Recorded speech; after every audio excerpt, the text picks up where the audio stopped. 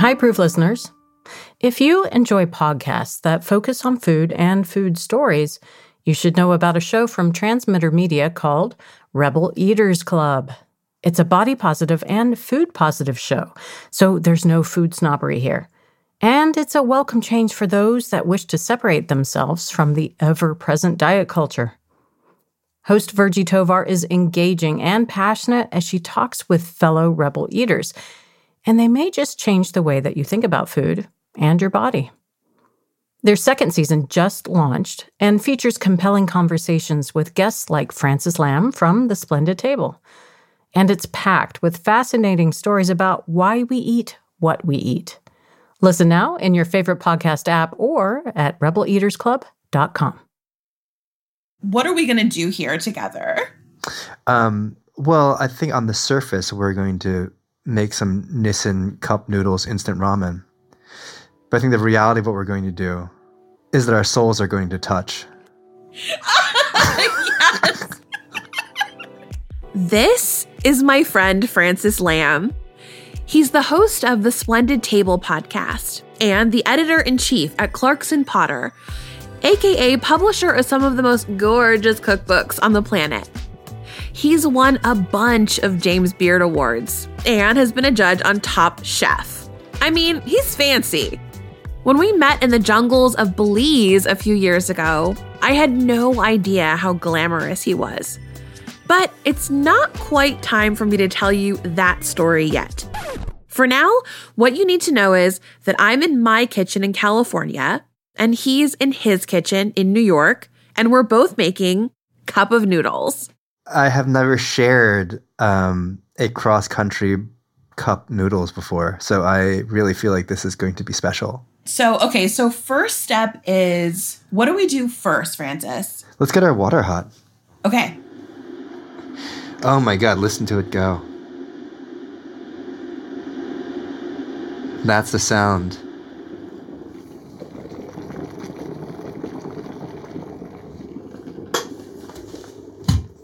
Okay, I'm opening. Oh, I just love, like that moment when you peel open the top and the insides are revealed and they're so beautiful and dry and self-contained and it's just so gorgeous. And that little 3 microns of dried cabbage that makes you feel like there was a vegetable inconvenience in the making of this noodle. It's going to be good for me. Yes. Wow. Okay, now gonna cover it up again to let the steam, optimal steam. So this is where, when I was a kid, and I guess right now too, this is the longest 3 minutes in history. And it was just, you'd be hungry, you'd be so looking forward to that incredible, salty, MSG-laden broth. And and I really remember sitting here and just being like, come on, hurry up. While we wait for our noodles to cook, I'll tell you the story of how Frances and I met. We were on a guided tour in Belize with a company called Dandelion Chocolate. We were there to meet the farmers and learn all about how cacao is grown. It was like summer camp for chocolate nerds. I flew solo to the capital of Belize, and then the tiniest plane on Earth took me to a place called Punta Gorda. As we landed, I could see water and the emerald green of treetops. It was sweltering. The jungle humidity immediately turns your pores into a series of tiny sprinklers.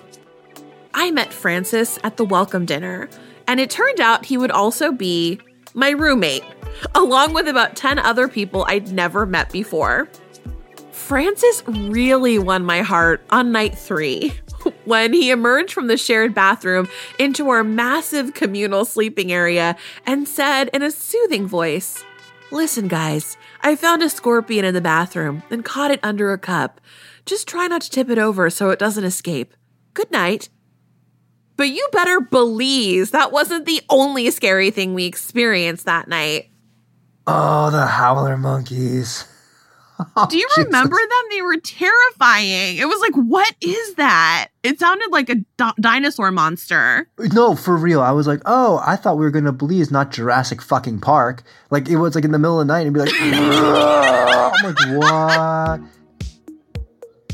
48 hours later, I finally asked one of the people at the camp, I'm like, what is that sound at night that we hear that terrifies all of us? Oh my God. And they were like, oh, that's the howler monkeys. And then, like, I think I Googled one. They're like 6.5 inches tall. Like, I know, right? That's the thing. They're like, they're so tiny. And you're like, how? You sound like a T-Rex. How are you this tiny and cute? It's amazing. And I totally remember you telling stories, lying on the couch in like all your manifest glory, reading these stories about hilariously awful lovers.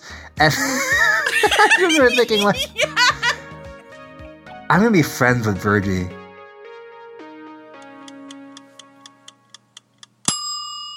Okay, our 3 minutes are up.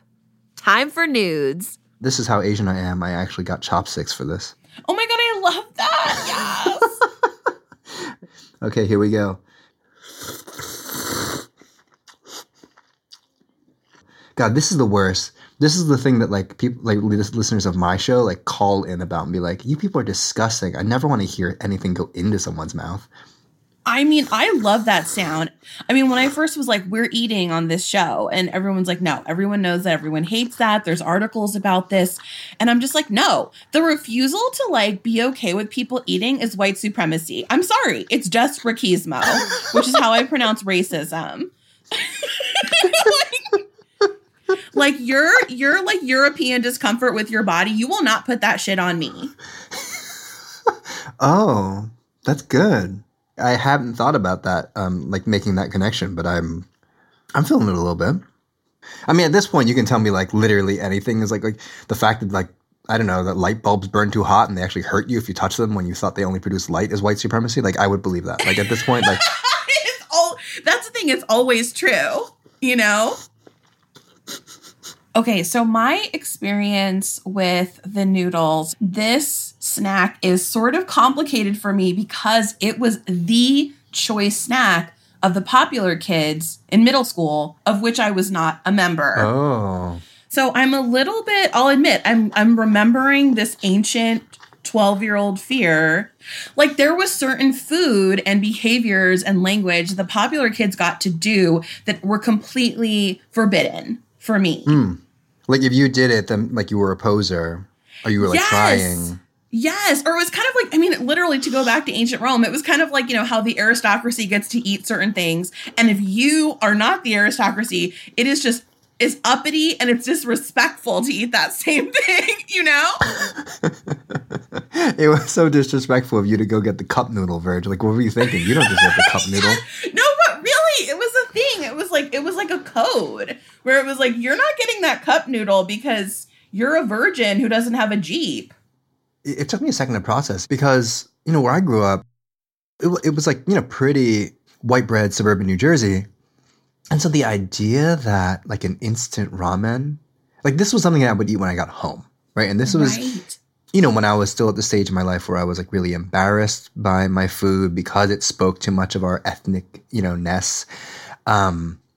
You know, something like instant noodles, which I love. Like I've always loved the MSG, love the weird texture. You know, love its association with my cousins who were from Hong Kong. And so they would have all these cool flavors and brands of instant noodles that like I wouldn't have access to in New Jersey. So when I visit them or when they would come, they'd bring something like totally all these like really powerful memories of being a kid specifically, right? And just loving this food.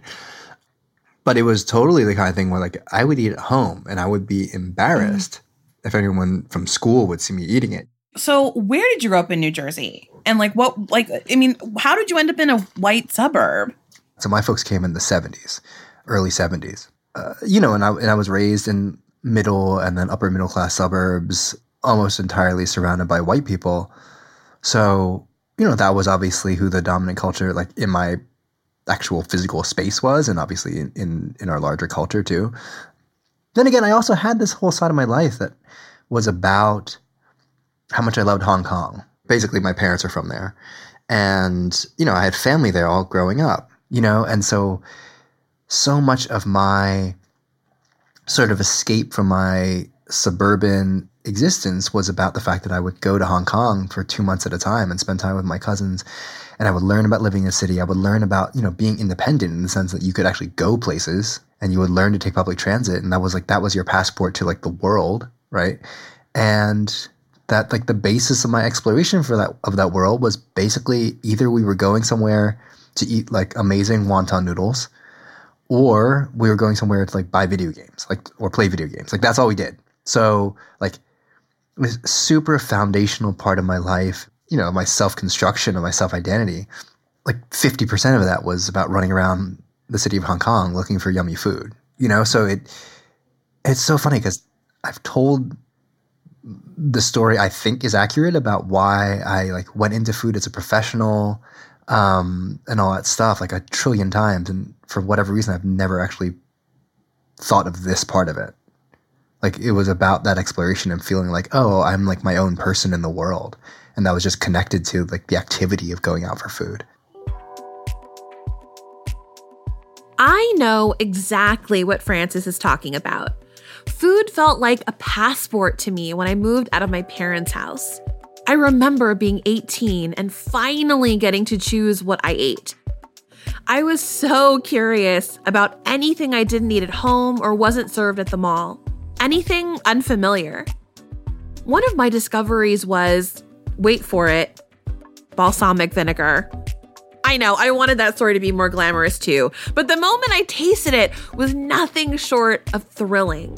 The sweet acidity brought me fully into my body in a way that felt good. I loved that feeling, and I wanted more of it. At the time, I was still dieting, and that impacted what I thought I could eat. But even that couldn't stop my pursuit of that feeling. There was a lot of emotional instability at home, and I was a fat pariah at school. That humble little teaspoon of vinegar meant that there was something entirely outside the orbit of the life I had known for 18 years.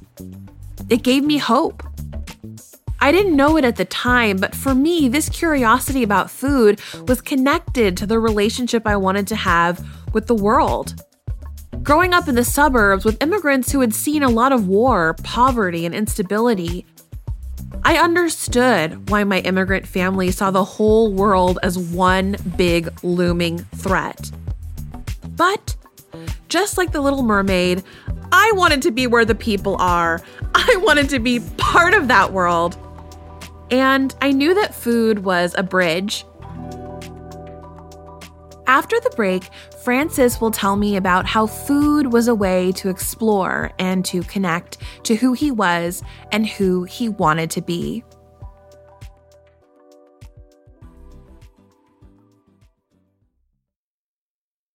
I found this picture of you online where you're a little boy and you're with your family gathered around this huge plate of dumplings, and everyone is looking at the camera, but you are not. You are lovingly gazing at the dumplings. And I'm kind of curious. I want you to tell me about little Francis and like his relationship to food.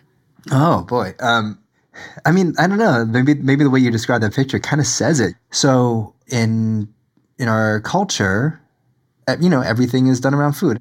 Like, so we always, we only saw people to eat meals with them. Even in our own home, in our own family, really the only time we got together as, parents and children was, at the table to eat. Like we almost never spent time together, outside of the table. So here's a story that I realized many, many, many years later that it really like spoke so much to like who I think I am now. So it was like one of our family trips to Hong Kong.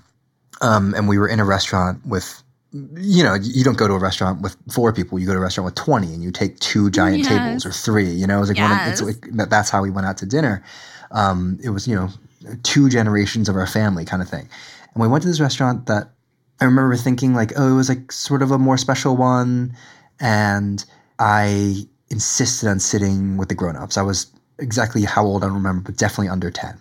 And the steamed fish came out, like the whole steamed fish, which is almost always like the prized, that's the centerpiece of like a big Southern Chinese meal or banquet or whatever.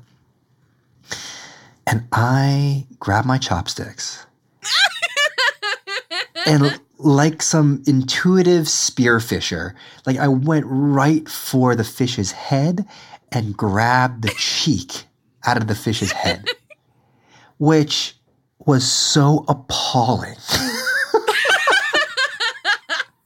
Because, if you were like in the know, you know that the cheek is the best bite of the fish, and obviously there are only 2 of them. And in a highly patriarchal, highly like elder-focused society, like it is no question my grandfather is supposed to get the bite of cheek out of the fish. And so the whole table, like my parents were like, oh my God, like what animal are we raising? I'm so sorry. Like truly, like they felt like humiliated. And my grandfather, in all his, I can never pronounce this word right, magnanimity, whatever the fuck that word is, in all his generosity, just laughed and said, this one really knows how to eat.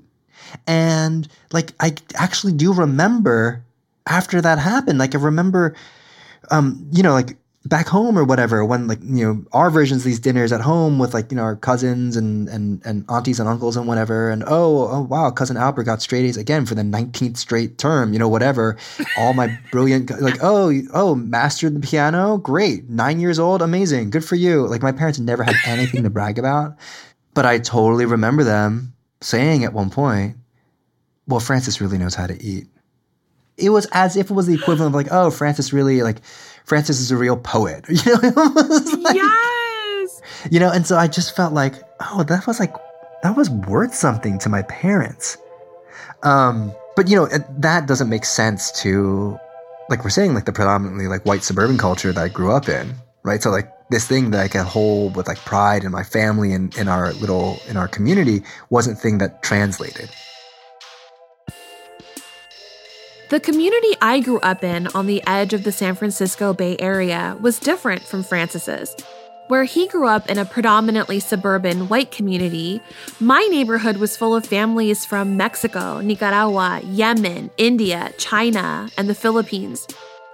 As a kid, I was hip to the fact that before I could become someone's friend, I had to be invited to dinner first. My reaction to the meal would determine whether I was a good friend or a bad one in the eyes of their parents. Eating was part of the initiation and vetting process. My family did the same thing.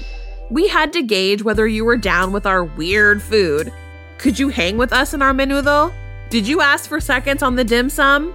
The rule was simple: eat well, be liked. Food was a stand-in for the people who made it and the cultures and traditions they came from. That made sense to me because in my home, to love our food was to love us. To hate our food was to spend the rest of your enchilada-hating life in exile. But there was a vulnerability in all of it too. Because all of us wanted our whole selves, tripe and all, to be loved and accepted in a land that was unfamiliar. Francis shared this story about that vulnerability. I was a kid, and I was at my parents' workplace, and like my dad takes me out to lunch. This like new restaurant that that he likes, and we have Taiwanese pork chops with like pickles and rice, and it was actually in particular a sweet moment with my father because we rarely went out just the two of us, and like I just had like a really lovely memory of that moment. Like even at the time, I remember thinking it was really sweet and special. And later that afternoon, I'm back in their shop, and this guy comes in who's like well dressed and white and like wearing a suit and had an English accent because of course like every villain is gonna he's every villain. And he comes in just as I was like, reheating the leftovers from lunch as a snack. And I was like happily chowing down on them. And he comes in, he's like asking for my parents. I'm like, oh, I don't know where they are. And then he like sniffs the air. I swear to you God, he sniffs the air and then says, what on earth is that awful smell? And I look down at my food and I throw it away in front of him. And I pretended like, you're right, it's disgusting. I didn't even really feel sad at the time. I just felt like cleanse myself. You know, like get this stinky Chinese-ness off of me right now.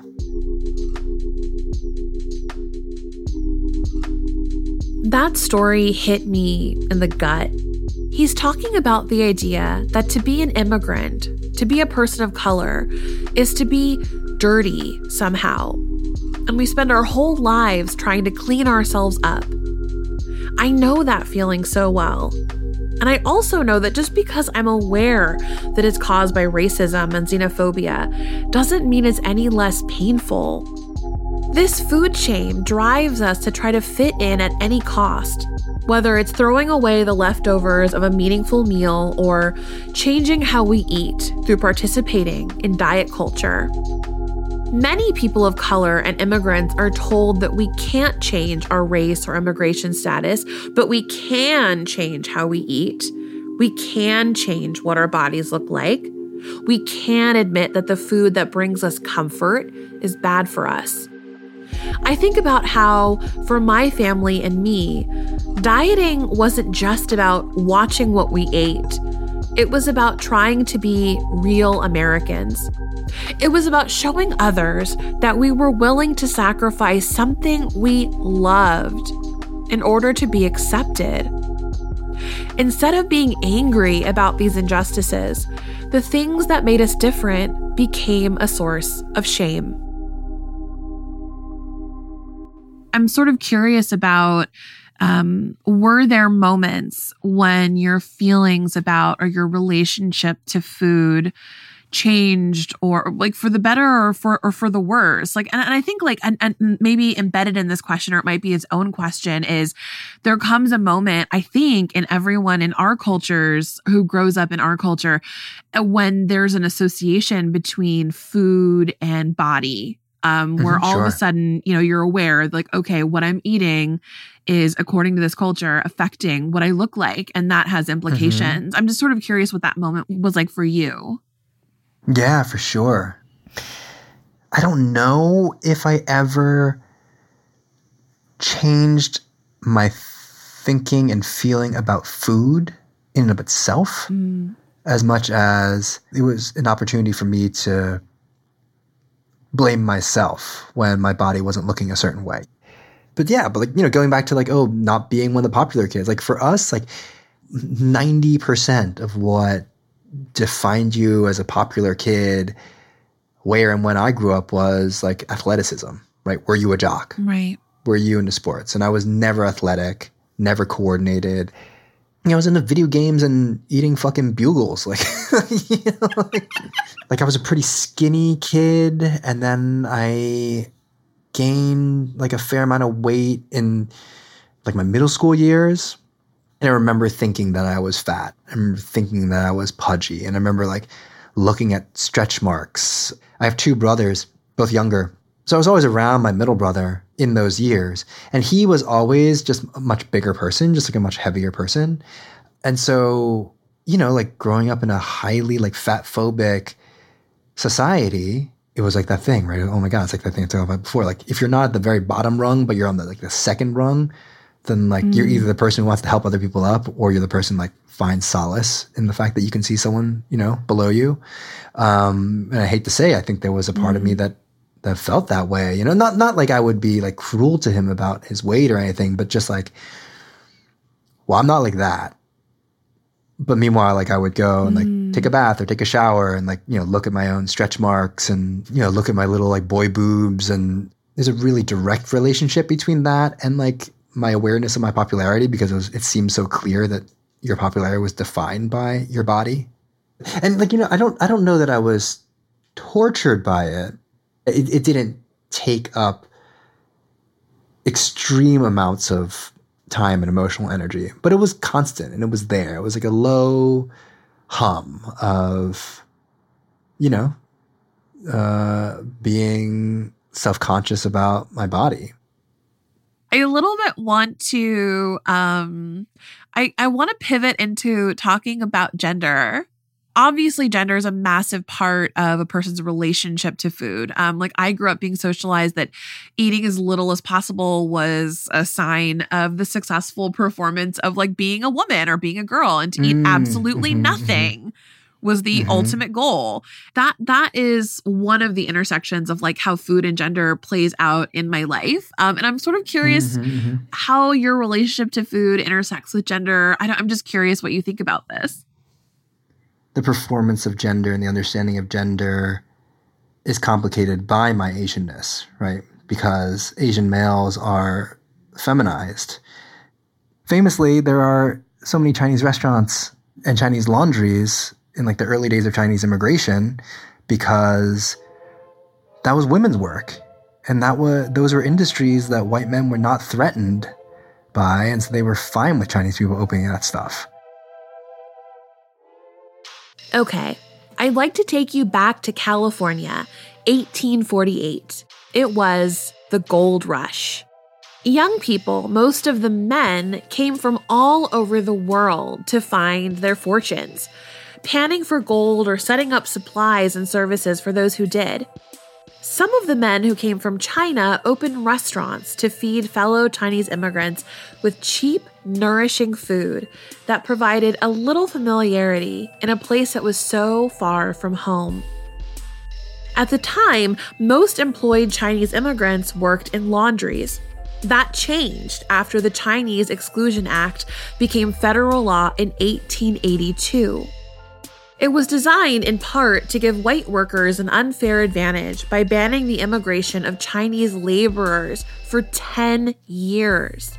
But the Chinese Exclusion Act also introduced a new visa system where certain business owners could obtain a visa that would make it possible to move to the United States and sponsor relatives.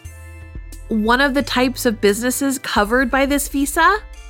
Restaurants. Obviously, there was a catch.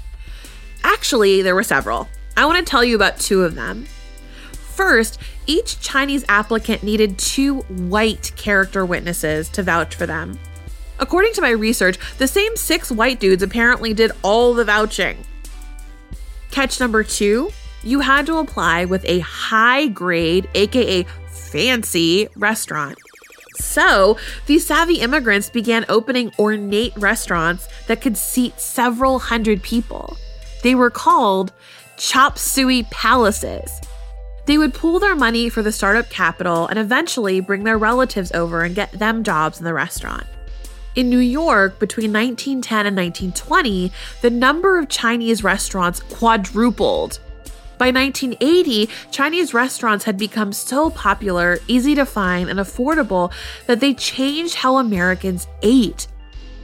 One historian, Yang Chen, argues that Chinese restaurants provided a small luxury most people could afford, and that this helped make dining out accessible for more people than ever.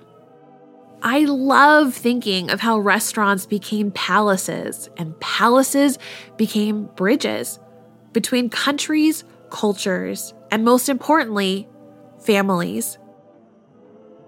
You know, the kind of cooking I do now is I'm a home cook for my family. Yes. You know, which obviously in a lot of ways is, you know, quote unquote women's work, right? It's that old idea of women's work. But it's something that I cherish and I think of very, very, very innately connected to my identity as a father. Well, I was actually literally, my next question was going to be, you've written there's no greater joy than watching your daughter eat. I mean, I don't have children, and so I'm so curious about what is that feeling? I mean, is it like that sense that sort of she is walking in the footsteps of like little Francis and the fish cheek, or is it like something else? You know, I don't think of it that way. I always have just seen her as her own person. But, you know, she's small. And there is a feeling of providing, and there is a feeling of protecting, and there is a feeling of, you know, making sure she stays alive. When I see her eat, I feel like she is keeping herself alive. And it is just an experience of pure joy. So a lot of people ask me, how do I make sure that my child doesn't, have a disordered relationship to food? Because we live in a culture that teaches people how to have a disordered relationship to food. And I'm so curious if you have thoughts on this. Boy, I don't have any answers for sure. Well, there was one way in which I felt like I had to catch myself and police myself, which was when she was born, she was like 50th percentile in weight, and then she lost a lot of weight really quickly, which apparently is not uncommon, but she never really gained it back. And so she went from 50th percentile to 25th percentile, obviously when she was an infant. And the first time parents, new parents, we were like, oh my God, is she okay? Are we doing something wrong? Are we not feeding her right? Blah, blah, blah, blah. And doctors, of course, no, it's fine. It's fine. It's fine. It's fine. It's fine. But I couldn't shake it for a while. And when she was eating solid food, I would, encourage her to finish her food. Oh, you didn't really eat anything. Oh, you took 2 bites. Just not trusting her trust in her body. Yeah. Where I find myself policing myself now is maybe I'll suggest, hey, do you want to finish your broccoli? And not pressure. And if I suggest it once, maybe that's okay, but not suggest it again, because then it starts to feel like this is what daddy wants, this is what mommy wants. But, just helping her, find her own confidence in what she's doing around food. And I'm also trying to be careful of not praising her, because I think that's the same thing, right? It's just the opposite manifestation of the same dynamic. So I'm trying not to be wow, you did such a great job. You're eating really well. So it's weird because I don't know how to draw that line either, because I want her to feel validated. I want her to feel approval, Yes. I don't want to have completely neutral affect. It's just truly do what your body tells you. Do what your body tells you. I don't know if that's good either, but I don't know how to balance that. And I'm just trying not to introduce the idea of stress with food. I don't know how to do that, but that's what I hope for. Oh, that's so beautiful, Francis. I mean, just hearing you talk about how trusting her trust in her body and watching her keep herself alive. It's just so beautiful to kind of hear that.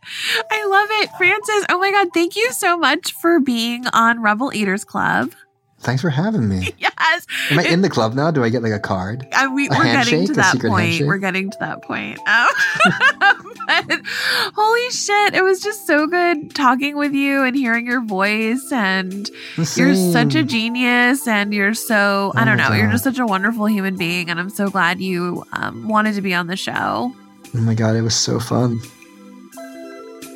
I felt like you'd like to know that after this interview, I sent Francis some hot sauce made by a company named Howler Monkey. I hope he puts it on something delicious. After we talked, I thought about bridges and the people who sacrifice so much to build them through food. I thought about what it may have felt like almost 200 years ago to come to a new country, to make the food you associated with home in a place where you weren't welcome. I thought about Francis's parents, even though I've never met them. I thought about my grandparents. And then I thought about the two of us. We're one part of a centuries-old ripple. I mean, we met because we both loved chocolate and wanted to learn more about it. It boggles my mind how chocolate can help two people become friends. It gets down to one thing. Food is connection. Don't forget to head to rebeleatersclub.com for this week's journal prompt. We also have brand new badges for this season and advice on starting your own Rebel Eaters Club, courtesy of the babes of the Wesleyan University Rebel Eaters Club. Rebel Eaters Club is produced by Transmitter Media. Our lead producer, Jordan Bailey, loves vermicelli. Lacey Roberts is our managing producer, and she can't live without soba noodles. Sarah Nix edits the show, and she prefers Ichiban instant noodles. And our executive producer, Greta Cohen, loves those wide rice noodles that come in Pad See-Ew. I'm your host, Virgie Tovar, and I gotta agree with Greta. I love a chubby noodle. Ben Shano is our mix engineer. Special kudos to James T. Green and Jessica Glazer for the production assist, and to Taka Yasuzawa, who wrote some of the music we use in the show. If you love Rebel Eaters Club, tell your friends and share the love by writing a review on your fave podcast app. See you next week.